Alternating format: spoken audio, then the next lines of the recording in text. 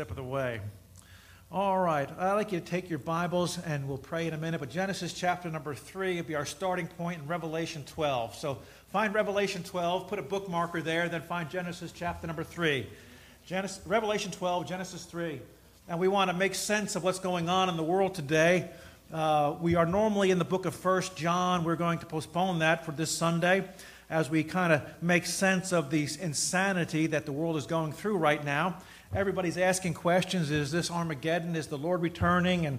And what's going on? Is this Bible prophecy? A lot of people have questions, and we're going to not answer all your questions, but we're going to look at some things, try to make some sense of it, and explain why all the hate. I don't know about you. I've watched the news a little bit. I was very angry at all the protests going on in this country for the pro-Palestinian, pro-Hamas. How can you see all that, what took place, and then still stand with the Palestinians? Again, not every Palestinian is a bad person, but the Hamas and have brainwashed a lot of those people, and they are been brainwashed from childhood to hate. I've seen some of the videos that they show their children, their cartoons and their children's programming are all bent towards hating Jews and killing Jews. You see a guy dressed up like a giant teddy bear, and he's talking about taking a gun and killing people. It's bizarre beyond anything, but that's their programming in that part of the world, to hate Jewish people and to hate the Jews themselves. We've seen this in our protests in our cities and on our college campuses, which, again, you have Jewish students on those campuses, and yet you have these protests going on over there, pro-Palestinian, and basically making every Jewish person on that campus feel very, very unsafe. If you pay attention to any kind of things that go on college campus, you know that if a conservative speaks on college campuses and tries to portray biblical values and is anti-abortion and against the homosexual society, they almost will not let him speak on college campuses and almost riot and protest and to try to prevent that speaker from speaking. But yet we have these protests, and we've seen Jewish people crying on TV because fearing that their lives are in danger from these people. And so it's a strange time we live in. Over 50,000 protesting in the streets of London for Hamas and the Palestinian movement. And so, again, we can't answer every question today, but we will try to answer some of the things and show you why all this is going on and what is going on behind the scenes. And so let's make our prayer this morning and ask the Lord to help us and be with us. Lord, we thank we can be here. Thankful for the local church where we can gather and hear the Word of God. Thankful for those who've gathered together this day and those watching through the internet. Help me, Lord, to say only that which needs to be said and guide my thoughts and tongues that they may be Spirit-led and Spirit-filled. I pray, dear God, for this dear man Freddie who's sick with this cancer. Lord, you know the needs that are there. Touch him, dear God, and we pray, dear Lord, if he doesn't know you as Savior, that, Lord, he'll be able to be reached with the gospel and come to know you and find the cure, which is the most dangerous man ever has, is the sin problem that will separate him from God forever. Help the doctors and give them wisdom and meet those needs. And help Brother Dave, dear God, and his family as they're going through this trial now, and continue to help them as they're moving and doing what has to be done and in preparation for what could possibly happen. So help them, bless their home and their family, and help, Lord, to clear up some church members' schedule. They can at least donate some time to help them in this time of crisis. Bless the Word of God, speak to our hearts. May Christ be honored and glorified. Thank you for this church, their faithfulness, their love for you, and the faithful workers who do so much to make everything possible. Bless now this time, we ask in Jesus' name, amen. Let's start in Genesis chapter number 3. Let's go back to the beginning, shall we? Where man has fallen into sin, man has disobeyed God, man is now knows the difference between the knowledge of good and evil. Man is separated from God. Sin is now entered into the world, and our parents, Adam and Eve, are now being separated from God. They've made fig leaves, and God has clothed them. And God is going to give a promise here. This is a very important promise, a prophetic statement in your Bible that you need to understand. In Genesis chapter number 3, and God is speaking, and he says in verse number 14, "And the Lord God said unto the serpent, Because thou hast done this, thou art cursed above all cattle, and above every beast of the field, and upon thy belly shalt thou go, and dust shalt thou eat all the days of thy life. And I will put enmity between thee and the woman, and between thy seed and her seed. It shall bruise thy head, and thou shalt bruise his heel. As we see this piece of prophecy in Genesis chapter number 3 and verse number 15, it is the promise that God is making that he is going to send a Savior to the world. Man has fallen into sin. Man has rebelled against God, and God has promised to bring man back to him. And how is he going to do this? Well, it says, first of all, he's going to put enmity. That word enmity means strife, or it means hatred. There's going to be a hatred between thee, speaking to the serpent, and the woman, and between the seed of the serpent and between her seed. And so we have two groups of people here in this verse. There is that of Satan, and then that is the seed of the woman. It's also interesting to note that here really is the first hint that God is making to a virgin birth. In order for a woman to have a child, a man must be involved.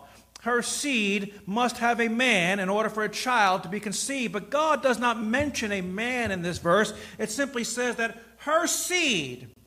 And again, it's not fully there, but when we understand what Scripture teaches about the virgin birth, we can see God alluding to it or hinting to it here, that somehow the seed of the woman is going to come and it's going to bruise the head of the seed of the serpent.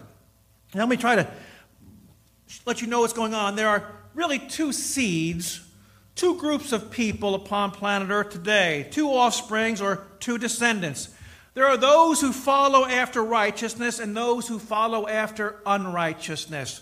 There are those who follow after the way of God and those who follow after the way of self and the devil. Those who follow after the good of God and those who follow after the sin and evil of the devil. There are those who follow after God himself and those who follow after the devil himself. The Lord Jesus Christ in John's Gospel made the statement, he told the Pharisees, "Ye are of your father, the devil." Now, my friend, how do you become a child of the devil? Well, first of all, you're born that way. You're born that way. Well, how do you become a child of God? You have to get born that way. That's why Jesus said, except a man be born again, he cannot see the kingdom of God. The new birth in Christ gives you a new seed. It makes you the child of God. And so you're either a child of God or you're a child of Satan, one or the other. Those are the two groups on planet Earth. Either you belong to God or you do not. And people don't like that, but that's basically saying. But God is saying that to the woman here. Understand, Eve, that someday, now he's talking to Satan himself, but Eve is listening to this. Eve, understand that someday that the woman is going to give birth to somebody who's going to come along and crush this serpent.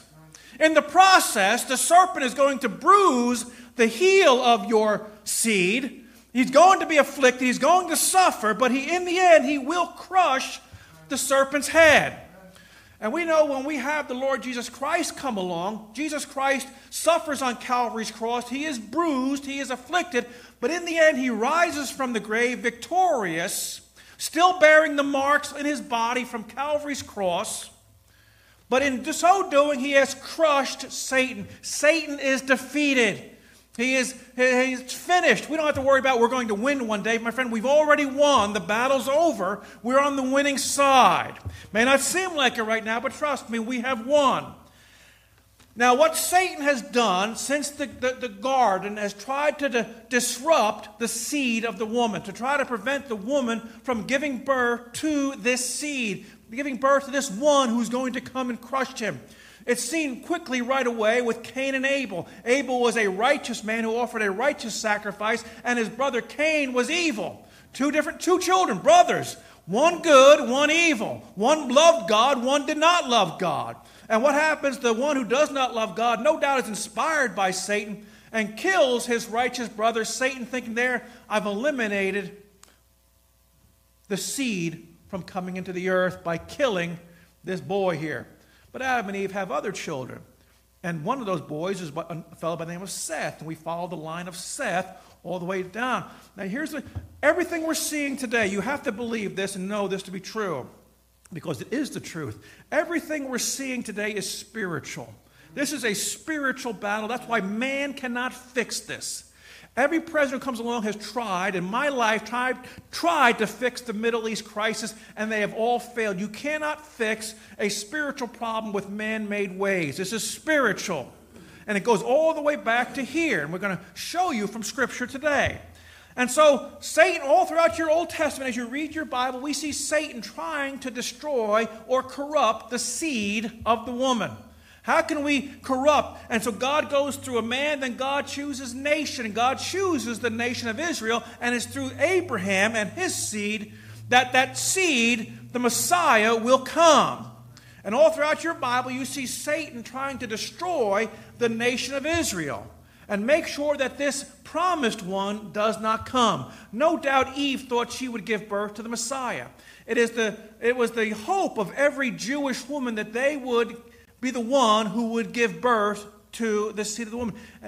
He's called the desire of women. And when we see that phrase in Scripture, the desire of women, it's referring to that it was the desire of every woman that they would be the one who would give birth to Christ. We sing the song at Christmas time where he talks about, come desire of nations, come. He is the desired one.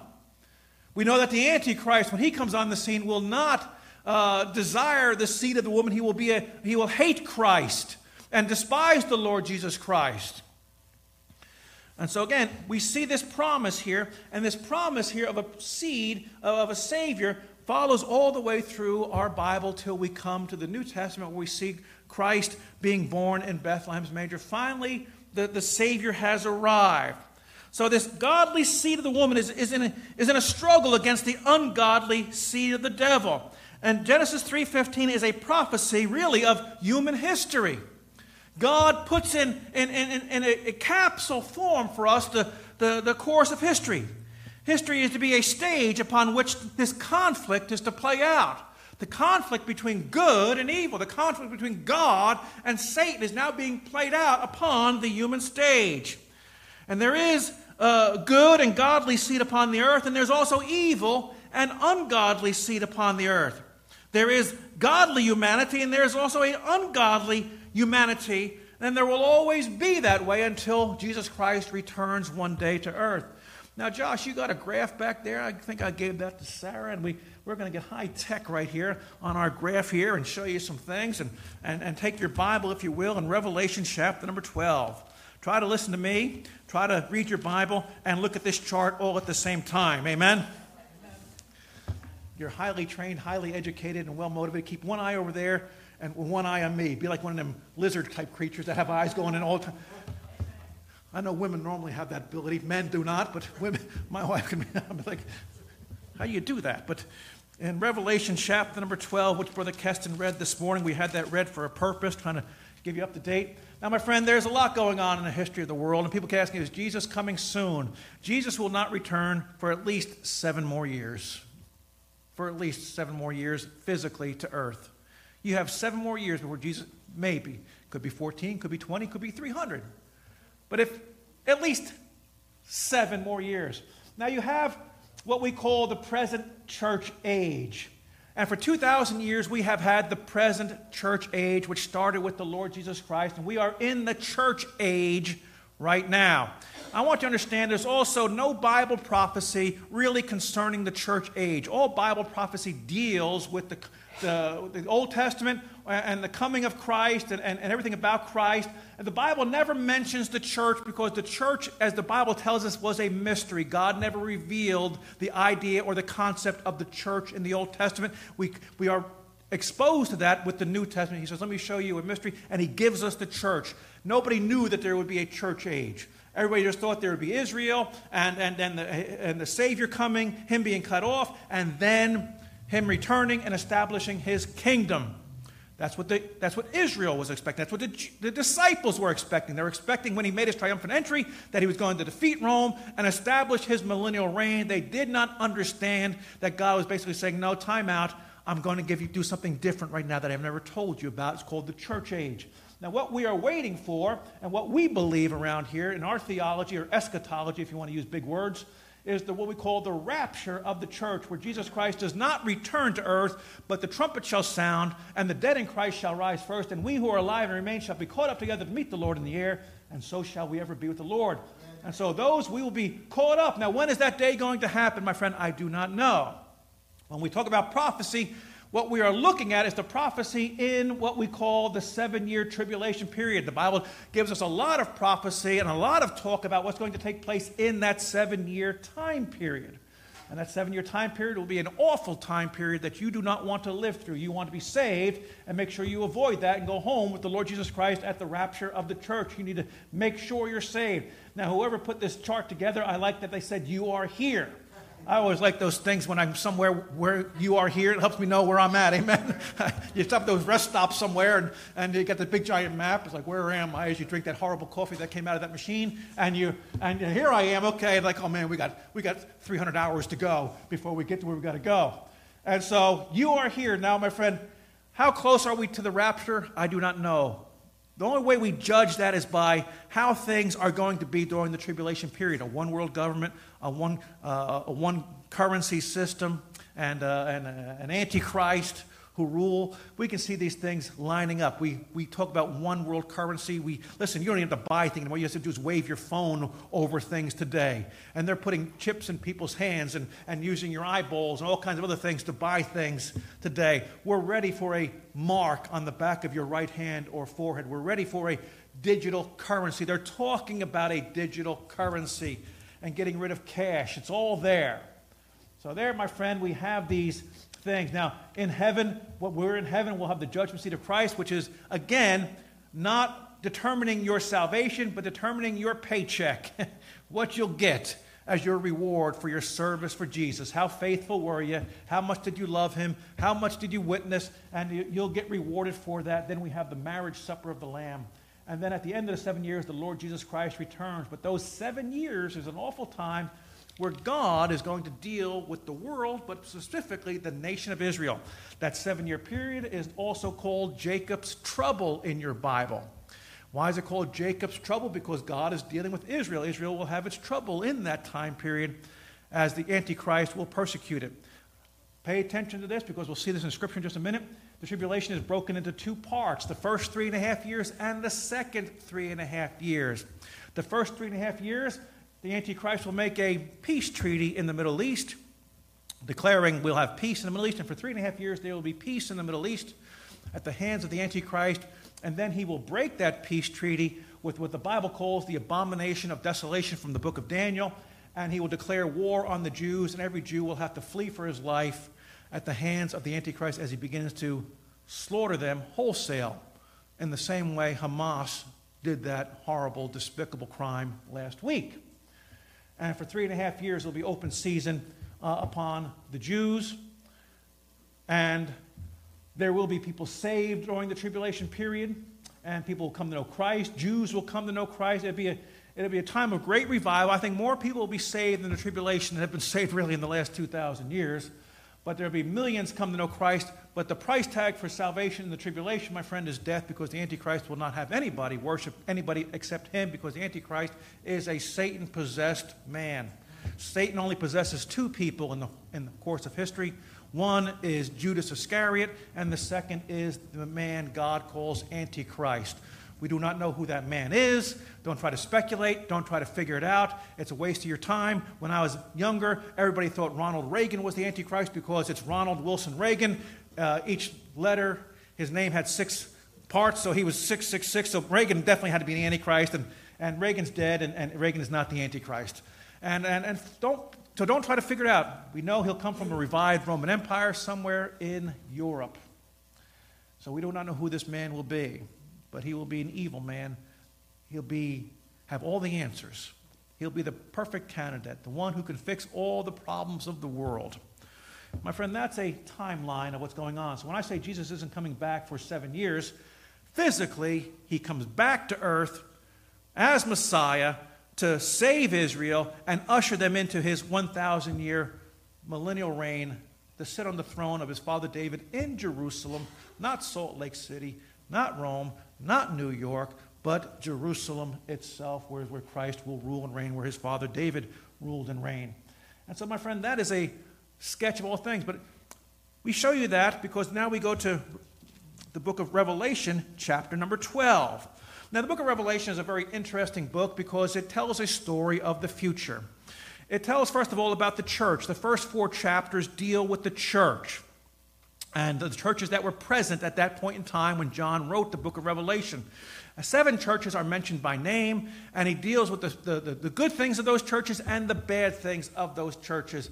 And then, chapter number 5, there is a shifting from the earth of the church where it says, if you just very quickly, you can turn there. In chapter number 5, actually verse number 4, the first 3 chapters are church, and then he says, verse number 1, after this I looked, and behold, a door was opened in heaven, and the first voice which I heard was as it were of a trumpet talking with me, and said, Come up hither, and I will show thee things which must be here. And we believe this is the rapture. The church is being taken out, that the trumpet sounds, the voice says, Come up hither, and now we are in heaven. We see heaven there, and chapter 5 takes place in heaven. And then chapter number 6, we see the beginning of tribulation, where the judgments of the earth begins, where the seal judgments, and by seal we mean like a seal on a book is opened, and the book is opened, and the judgments begin. No longer from chapter 6 to the end of the book do we see any mention of the church. What we do see is the one world government system, and we see the nation of Israel being mentioned. The church is not here because the church has been taken out. And so God is dealing with the world and with Israel. And so we go through our Bible. Now again, when you read the book of Revelation, it doesn't always, it doesn't flow like a normal book. It'll tell you a story of what's going to happen and what God is going to do.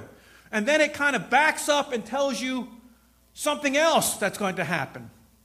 And simply, like if I was to say, I was to describe this church service right here and everything that's going on in this church service, and then I would finish and tell you what's going on next door in those services next door. And so Revelation works that way. It tells a story, and then it backs up and tells another story. In Revelation chapter number 12, what we have here is the characters, 12 and 13, reveal to us the people and individuals involved during the tribulation period. And again, the church is not mentioned. We have several people mentioned by name or alluded to in these chapters. And that's what we want to talk about here in the minutes we have. I have 3 hours worth of sermon here, and we only have a few moments, so let's drop it into 5th gear. Rob, turn your hat around because we're going fast and we don't want that thing blowing off while we shoot down the highway here. Amen? And so let's crank it up. And if you're having trouble keeping up with me, this is what we have sermon audio. You can go back and replay the tape and play it on slow speed so I sound like, take your Bible, and we'll go from there. All right. Now, when we look at this chapter here, we're seeing a spiritual picture. And God is showing us here and rolling the screen back so we can see what's going on behind the scenes. The spiritual realm is exposed to us here, and we're seeing exactly what's going on. He says in verse number 1, And there appeared a great wonder in heaven, a woman clothed with the sun and the moon under her feet, and upon her head a crown of 12 stars, and she, being with child, cried, travailing in birth, and pained to be delivered. We see, first of all, this woman who appears to us in Scripture. She's clothed with the sun, the moon under her feet, and upon her head she has 12 stars, a crown. Now, the woman is not identified, but it is clear who she is. First of all, she's clothed with the sun, and the moon is under her feet, and she has upon her head a crown of stars. And this refers back to the Old Testament. Remember in your book of Genesis, Joseph had a dream. And he told his brothers his dream and what was going to happen. And go with me, if you will, to Genesis chapter number 37. Genesis chapter number 37. Find that place. It's important I show you this. Joseph the dreamer. And his dream gets him in trouble, by the way, and his brothers hate him because of his dream. I've had some dreams in my time, but nobody ever hated me because of them. I don't know about you. I really don't remember much of my dreams. My wife is in detail. The wind was out of the northeast, and it was sunny out, and And I'm like, yeah, I don't know. I was in the house, but it wasn't our house, and there was a purple chicken. And that's my dreaming. But my wife is like, detailed, and I've had my wife wake up angry at me because of a dream. What is it with you women? Amen. It's like, you were talking to another woman. I was like, sweetheart, I'm laying right here. I'm right here. I wasn't talking to anybody except my pillow. Trust me, I wasn't talking. And so, verse number 9, and he dreamed yet another dream and told it his brethren, and he said, behold, I dreamed a dream. Behold, the sun and the moon and the 11 stars made obeisance to me. And he told it to his father and his brethren, and his father rebuked him, said to him, What is this dream that thou shalt dream? Shall I and thy mother and thy brethren and indeed come and bow down ourselves to the earth? In the dream, the father is the sun, his mother is the moon, and his brothers are the 11 stars. It's speaking again in reference to Israel and what he sees there. Joseph says, I had this crazy dream, and all of you bowed down and worshipped me, which would take place, by the way, when they all came down to Egypt and were begging for food, and they were all bowing down to their brother whom they sold almost 20 years ago into slavery. And so this is the dream, and when we come back to Revelation, God again is referring to the nation of Israel. Now, I'm not going to take time this morning, but there are several interpretations of who this woman is, and there's a lot of crazy ones. Some people say it's the Virgin Mary, and this is the Church of Rome. That's false. It's blasphemous. It's not even true. It is the nation of Israel. Keep Scripture in context with Scripture. Scripture interprets Scripture.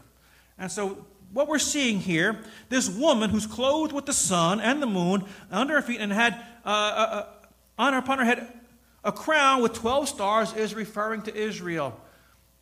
It refers to Jacob, his beloved wife, and his 12 sons, the 12 tribes of Israel. Israel is the picture, and Israel is pictured as a woman here. It says that she is with child in verse number 2, and she cried, travailing in birth pains. And so again, we see this woman here, what she's going through, and how she is travailing. Now, God made a promise in Genesis 3. What was the promise? That the seed of the woman will give birth to a child. And for 2,000 years, Israel has been carrying on, and God has been protecting them as this woman is going to be the one that God's going to use to give birth to the Messiah. We have a Jewish Messiah. Don't ever forget that. Jesus Christ was born of Jewish skin. He was raised Jewish. He practiced all the Jewish laws and customs. He ate Jewish dietary food. He was full-blooded Jew, our Savior, because he was born of Israel, born of a woman. But this woman is travailing in pain. I watched my wife 4 times give birth to children, our first one being probably the most difficult. But I've seen my wife in pain giving birth, and we know how painful childbirth can be. If it was up to men, it'd be one and done. One and done. We're done. Enough of this nonsense. But women, 2 hours later, they're talking about the second one. And you're like, are you kidding me? And there they go. First time after my son was born, the first one there, Renee was laying in the bed. She just gave birth. I said, how about the second one? This hand came up and grabbed me by the throat. But she quickly, later on, agreed that we need to have a second one, and God blessed us with 4 wonderful children. But the travail of a woman, and the travail here deals with how Israel is going to suffer. And you study your Old Testament. What did Israel go through? How were they hated? How were they persecuted? Pharaoh and everybody else tried to destroy them, kill them, wipe them out. An entire process. Why? Why is Israel so hated, my friend? Why did Satan? Because Satan knows that the seed is going through that woman, which is Israel. And we have to destroy Israel. If we can destroy Israel, then we will not have the Messiah. And if the Messiah doesn't come, then my head is not getting crushed. And we win. And so we must stop the woman from giving birth. Now, he says in verse number 2, and she being with child cried, travailing in birth and pain to be delivered. Again, this is a picture of Israel. We go on, we see the adversary of the woman. And there appeared, verse 3, another wonder in heaven. Behold, a great red dragon having 7 heads and 10 horns and 7 crowns upon his head. And his tail drew the third part of the stars of heaven, and he cast them to the earth. And the dragon stood before the woman, which was ready to be delivered to devour her child as soon as it was born. We have the adversary here, and this adversary is pictured here as a great red dragon having 7 heads and 10 horns and 7 crowns upon his head. Now, there's a lot in there. And you say, what does that mean? Well, first of all, it's Satan. And we know that in the Antichrist, there will be a 10-nation confederacy of the Roman Empire. The Roman Empire will be made up in Europe of the former Roman Empire. Nations that made up the Roman Empire will be a 10-nation confederacy. That's the one world government that's soon to come. Daniel tells us that the Antichrist will destroy, it's a 10 nations, so there's 10 kings involved, 10 leaders. Antichrist will ruin or remove 3 of them from power. There's why we see in Scripture, again, read Daniel, I don't have time for all of it to explain it, but that's why we see in Scripture how he has these 7 heads but 10 horns. Because there's 7 leaders, but 10 nations, 7 heads of these nations with him ruling over 3 of them, giving him the absolute rule over these countries. And so it's speaking of the future, of what's taking place. And God in this picture, by the way, is giving us this scene, this behind-the-scene glimpse here, what's taking place. He tells us about how his tail drew the third part of the stars of heaven to cast them to the earth, and the dragon stood before the woman which was ready to be delivered for to devour her child as soon as it was born. Satan, my friend, we know was cast out of heaven. Jesus said, I beheld Satan as lightning fall from heaven. He rebelled against God, and he took 1/3 of heaven's angels with him. Now, the only thing is we don't know how many is that 1/3 because we don't know how many angels there are. The Bible tells us really there's an innumerable amount of angels. There's thousands times 10,000s times 10,000s. There's this innumerable host in heaven.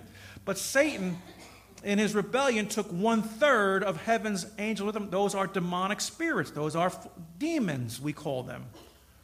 And they, my friend, have been cast out. But there's also something else I want you to understand about the spiritual realm that's important for you to understand. That in heaven today, Satan still goes to heaven today.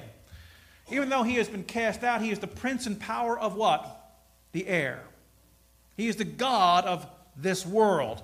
And we know that the whole world lies in wickedness today. But according to our Bible, that Satan and all the other angels, good and bad, all appear before Almighty God and give an account, and God communicates with the good and the bad angels. He communicates with Satan. Where have you been, Satan? Oh, going up and down the earth to and fro. Have you considered my servant Job? Yeah, I considered him. He loves me, doesn't he? He only loves you because you're good to him. If you let me get my hands on him, he'll curse you to his face. Satan still, to this day, goes before Almighty God and appears in heaven, along with the other demons.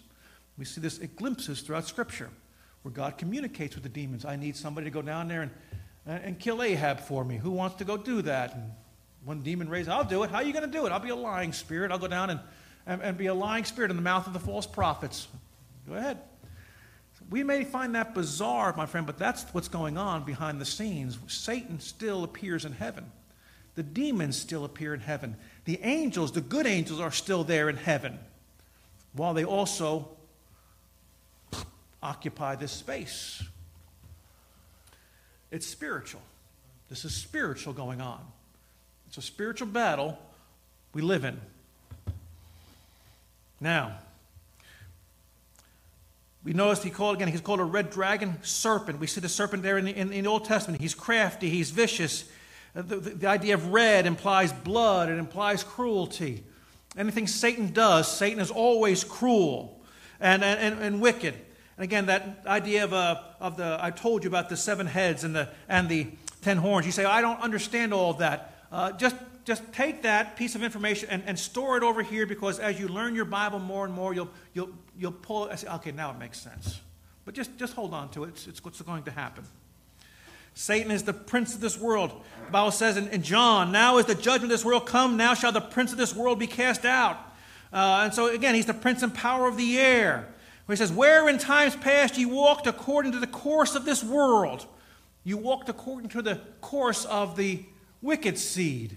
You walked according to what Satan told you to do, according to the prince of power of the air, and the spirit that now worketh in the children of disobedience. You once did that.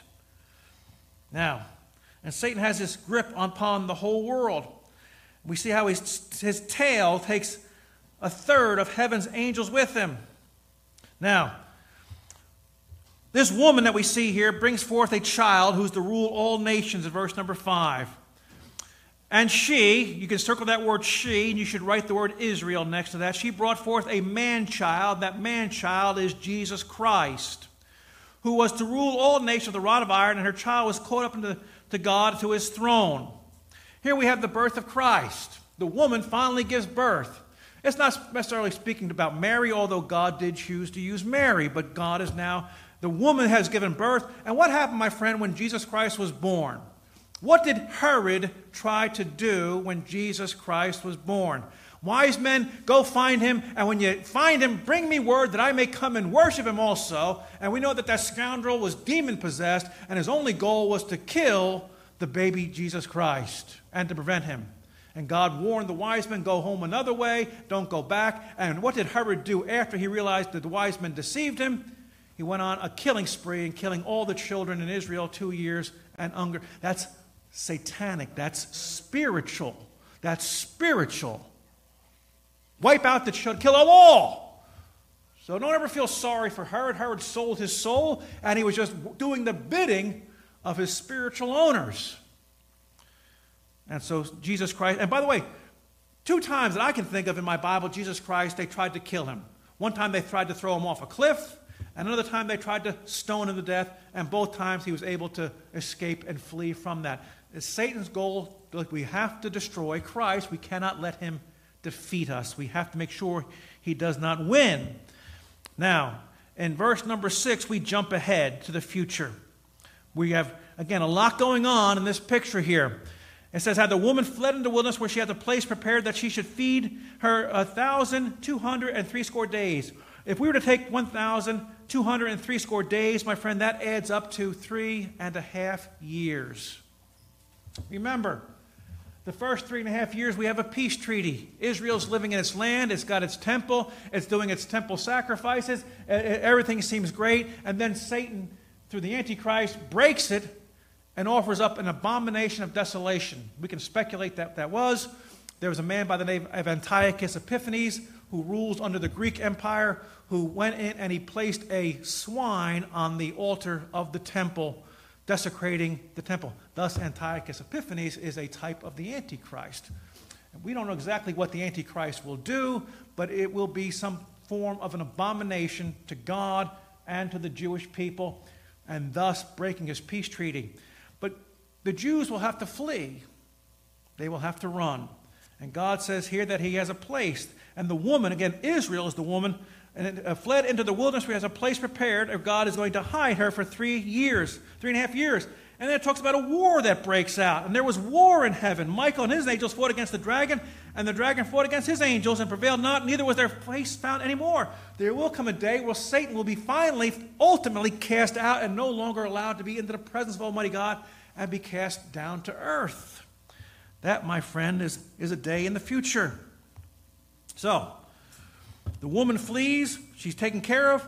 Again, the woman avoided the adversary by fleeing into the wilderness. Now, again, what does that mean? What does that mean she flees into the wilderness? We can only speculate on what exactly that means. We know that the earth talks about hiding her. People of the earth will hide the Jews, much in the same way that people hid the Jews during Nazi Germany. Thank God for people who stood up to a government and hid Jewish people in their homes so that they would not be slaughtered. Gentile people hid Jewish people so they would not be taken to the chambers and slaughtered and killed by the Nazis. And the Bible makes it clear that what's going to happen is that the earth, the world, and will be taken care of. Verse number 14, and the woman were given 2 wings of a great eagle that she might fly in the wilderness into her place, where she is nourished for a time and times and half a time from the face of the serpent. So for 3.5 years, Israel will have to flee. That's future. She'll have to flee from what Satan wants to do to her. What's Satan's goal? To exterminate the Jewish people. Any Christian you ever meet who says they hate Jews and they're very anti-Semitic, my friend, they're not much of a Christian. That's satanic. It's satanic to hate. It's satanic specifically to hate the people that gave us Jesus Christ. It's satanic to hate the people that gave you this book. The Jewish people gave you this, but this is a Jewish book. It was written by Jewish men. It was preserved by Jewish men. It's about their history and what God did in Genesis 3, bringing us our Savior. And so everybody, I hate the Jews, but you're not a Christian. Well, you know, in Galatians, stop twisting and perverting Scripture in your ignorance and saying God's done. God's not done with the Jewish people. What did Paul say? Has God cast off his people Israel? God forbid! He's not done with them. And according to what we see here in this spiritual picture in Revelation chapter number 12, whether the spiritual scene, God is still done with them. And when Christ returns at the end of that 7 years, and he defeats the armies of the Antichrist who have gathered in Israel in the valley of Megiddo to fight the battle of Armageddon for the purpose of destroying the Jews, Christ returns and destroys them all. Amen. And he takes the Jews and he ushers them into his 1,000-year reign, where they will live with him in a millennial kingdom, in a perfect and peaceful kingdom where there's no more curse. And the deserts will bloom like a rose, and the lion will lay down with the lamb, and it'll be a perfect paradise. And Satan will be banished to the bottomless pit for 1,000 years, while Jesus Christ, the King of Kings, rules and reigns.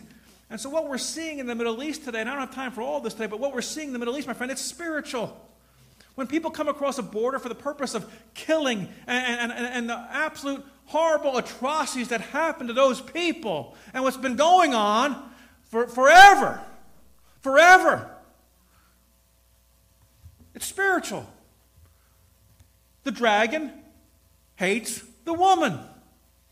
And even though he could not prevent the Messiah from coming, he seeks to exterminate those who are responsible for giving the Messiah and to wipe them out and to make sure that no Jew will be alive. Because, my friend, that 7 years is not, the Bible calls it great. The last 3.5 years are called great. Great tribulation, such as the world has never seen. This is paradise. This is paradise compared to what's going to take place in that time frame. Paradise. This is wonderful. The natural catastrophes, the war, there'll be a world war taking place. We don't know what number it will be. Hopefully it's 3. I hope it's not 4 because I don't want to live through one of them things. But we don't know there'll be a world war.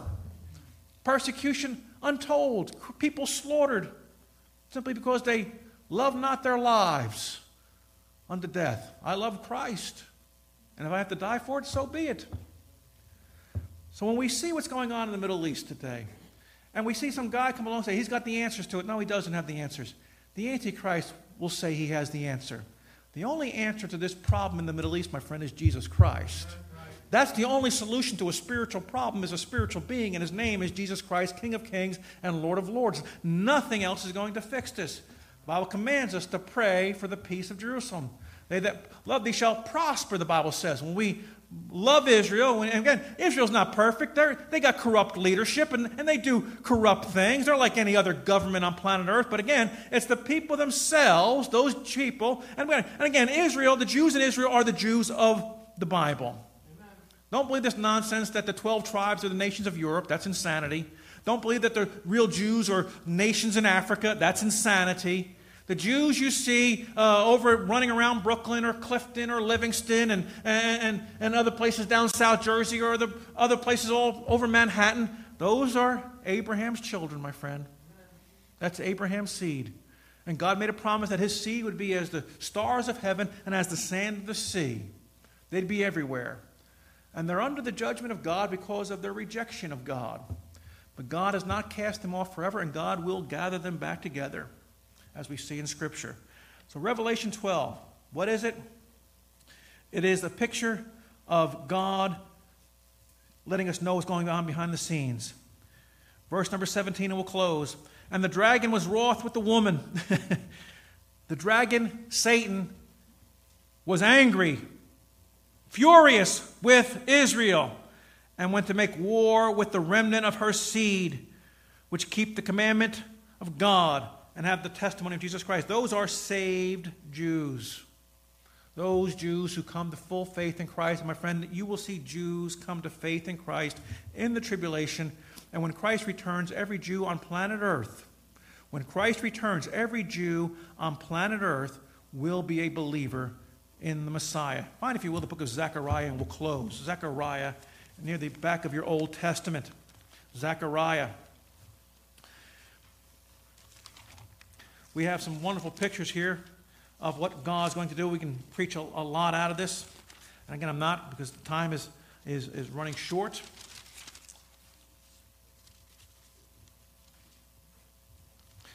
God talks here in verse number 12, chapter 12, and verse number 10. And I will pour upon the house of David and upon the inhabitants of Jerusalem the spirit of grace and of supplication. And they shall look upon me whom they have pierced. And they shall mourn for him as one mourneth for his only son, and shall be in bitterness for him as one is in bitterness for his firstborn son. And that day there shall be a great mourning in Jerusalem, and the mourning of Hadarimmon in the valley of Megiddon. My friend, God will pour upon them what? The spirit of grace. That's the spirit of salvation, my friend. The Jews will believe upon him. Look, if you will, in Zechariah, and in chapter number 13, it says in verse 1, in that day there shall be a fountain opened to the house of David and the inhabitant of Jerusalem for sin and for uncleanness. That fountain, my friend, is Jesus Christ. When they'll come, and he goes on in verse number 6, and one shall say unto him, what are these wounds in thine hand? And he shall answer, those are which I was wounded in the house of my friends. It is them, the Jews, recognizing Christ to be their Messiah. Where did you get these wounds? Why is our Messiah wounded? I got these wounds in the house of my friends, and their eyes will be open to understand that Christ was our Messiah the entire time. We wounded him. We pierced our own Savior. And God will save every Jew, and they'll go into that kingdom. It's spiritual, my friends. Pray. We can be angry. We can be bitter. But don't be deceived by any politician. Don't be deceived by any politician, especially the one we got right now who's one grade above a houseplant, that they're going to fix the problem that's going on in the world right now. It's just not. Only God can fix this problem because it's a spiritual problem. Let's stand together for prayer.